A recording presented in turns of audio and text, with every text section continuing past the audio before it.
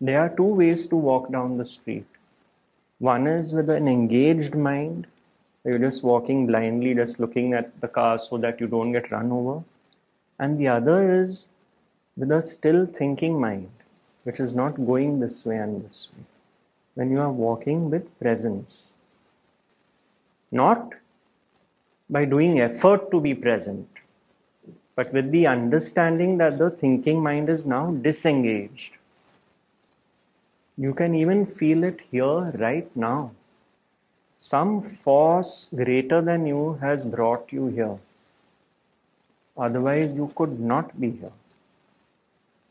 And all it asks is to trust it. Because it only means well for you. Because it does not consider you apart from itself. So it means well for you because it means well for itself. That is the nature of love. Not a person-based love. Not a selective love.